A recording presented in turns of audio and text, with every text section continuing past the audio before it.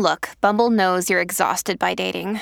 All the, must not take yourself too seriously, and 6'1" since that matters, and what do I even say other than, hey? Well, that's why they're introducing an all-new Bumble, with exciting features to make compatibility easier, starting the chat better, and dating safer. They've changed, so you don't have to. Download the new Bumble now.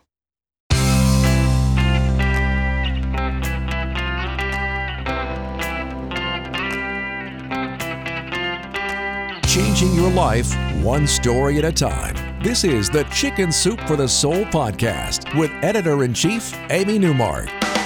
Hey everyone, it's Amy Newmark with your Chicken Soup for the Soul. And today we have a special guest, Pat Farnack, who you definitely know if you live in the New York area, as she was a host on WCBS Newsradio 88 for something like 20 years. Pat has actually been in broadcasting since her college days when she would hang out at the local radio station hoping for a gig. She got that gig when the afternoon drive time host quit, and the rest is history. She worked at various Pennsylvania radio stations and also in San Francisco, but I think she's best known for those years on the air in New York on WCBS, which has a very wide reach throughout the Northeast United States.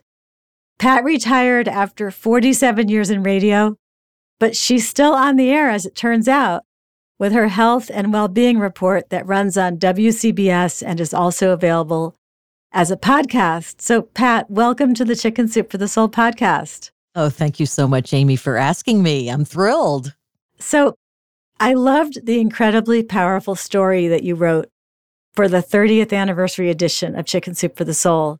It's a story that encompasses the ups and downs of your very busy and full life. It's a lesson for all of us in returning to your roots, finding grace, restoring relationships. So let's talk about how it all started. Let's start the way the story starts in your first marriage, your kind of jet setter marriage. Yes.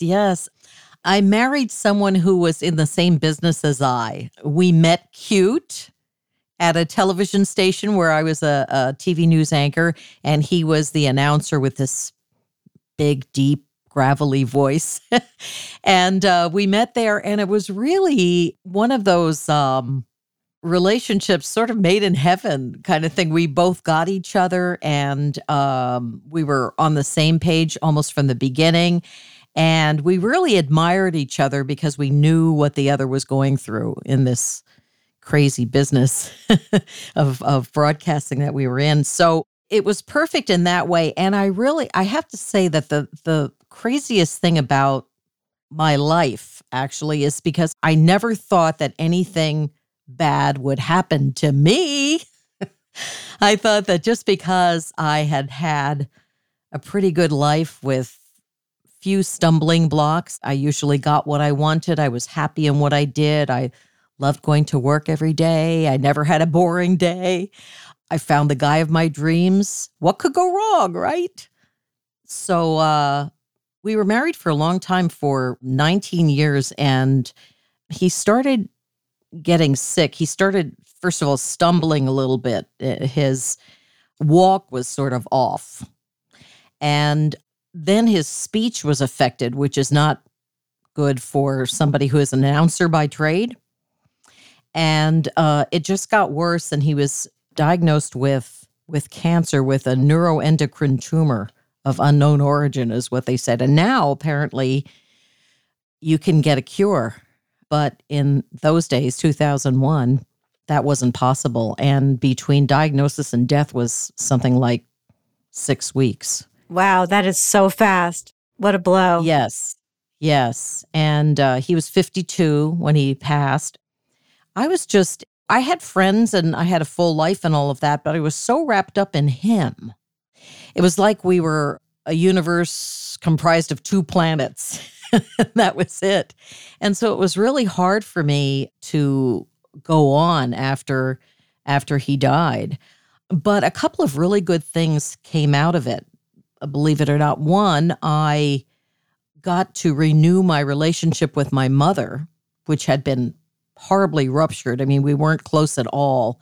And after going through that, and then my father passed shortly thereafter. And after that, we sort of had a reason to come together beyond being just mother and daughter. So that was wonderful.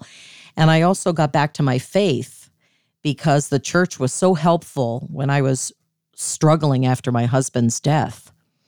And I never thought I'd get married again. But the happy thing about it is I met someone who's directly the opposite of my first husband.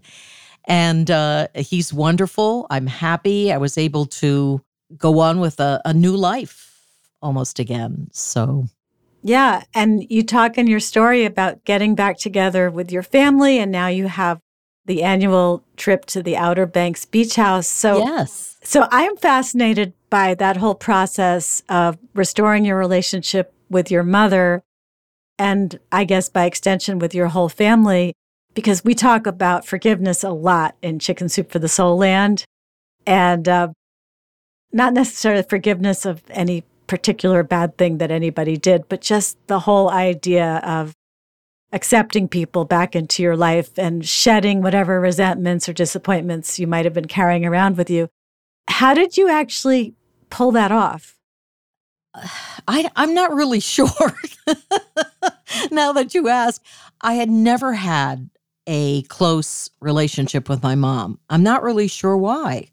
Maybe because I had a real close relationship with my father. And again, my world sort of revolved around one person. And I almost didn't have time for my mother, if that sounds crazy. But she also was not really interested in the trials and tribulations of a broadcast person who was living away from home, from living away from the Lehigh Valley and my family and striking out on my own. And she didn't understand it. And she didn't seem to want to understand it. And after my husband died, I decided, not only as part of going back to the church, which led me back to my childhood, which was a happy childhood, but, with a mother who was a little remote, maybe.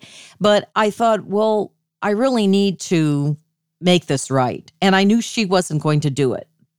So I was going to have to do it. And I was going to have to swallow my pride and say, well, she should be the one. She's the mom. She should be the one making the first step and really seeing how I am and what I've gone through. And I put that aside. And once I did, she really responded very positively. So I'm glad. And now we have a great relationship. And I talk to her regularly. She just called me this morning. And it's really nice to be able to do that. I never thought that I would have a close relationship with her. And I'm so grateful. I think that's terrific. I think that people sometimes stand on ceremony, like, oh, well, that person should be the one to start our reconciliation. Or in your case, it wasn't a reconciliation. It was just a strengthening of your relationship. And you can't stand on ceremony. If you have the impulse to do it, then do it. Don't think the other person should go first.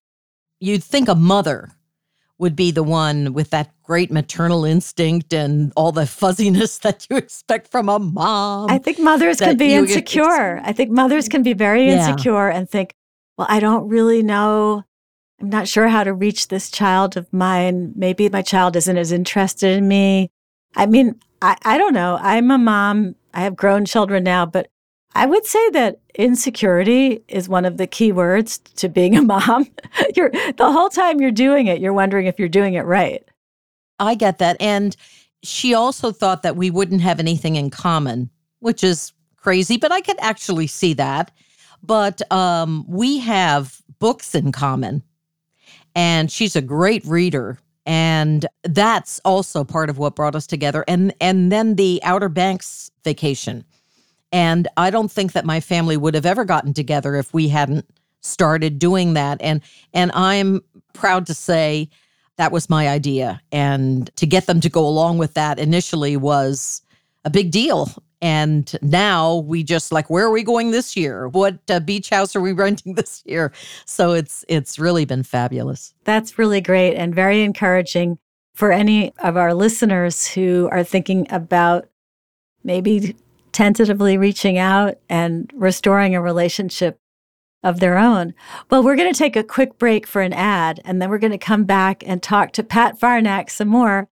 because I want to talk about what it's like to do news radio in the biggest market in the country.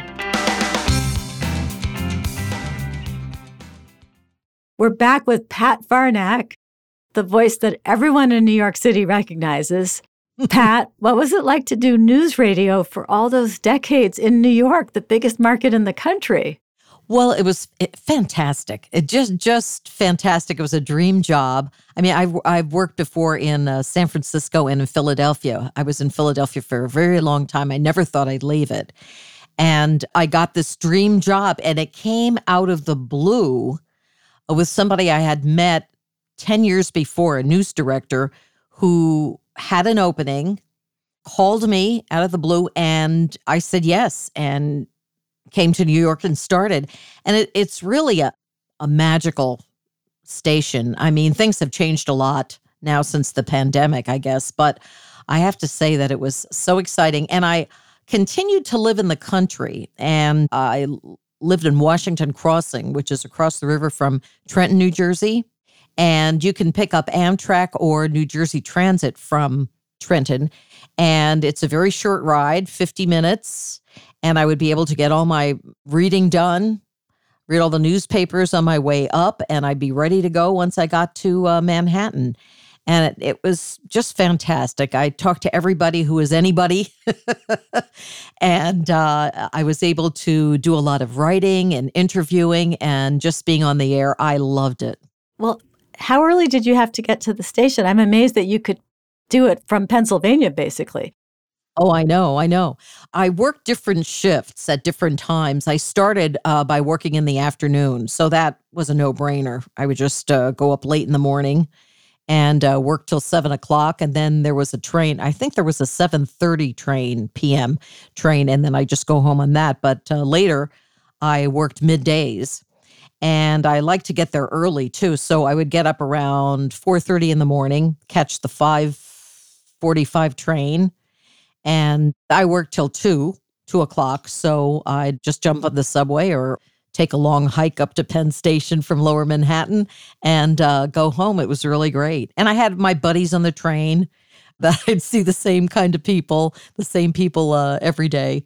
So it was ideal. And I think it worked for me because I didn't say, oh, what a long commute. This is such a pain.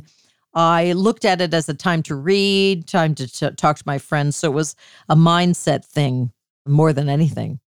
I can see that. It was time carved out of your day to do relaxing things on the train. And you didn't have to worry about hair and makeup when you got to work because it was radio. How relaxing is that?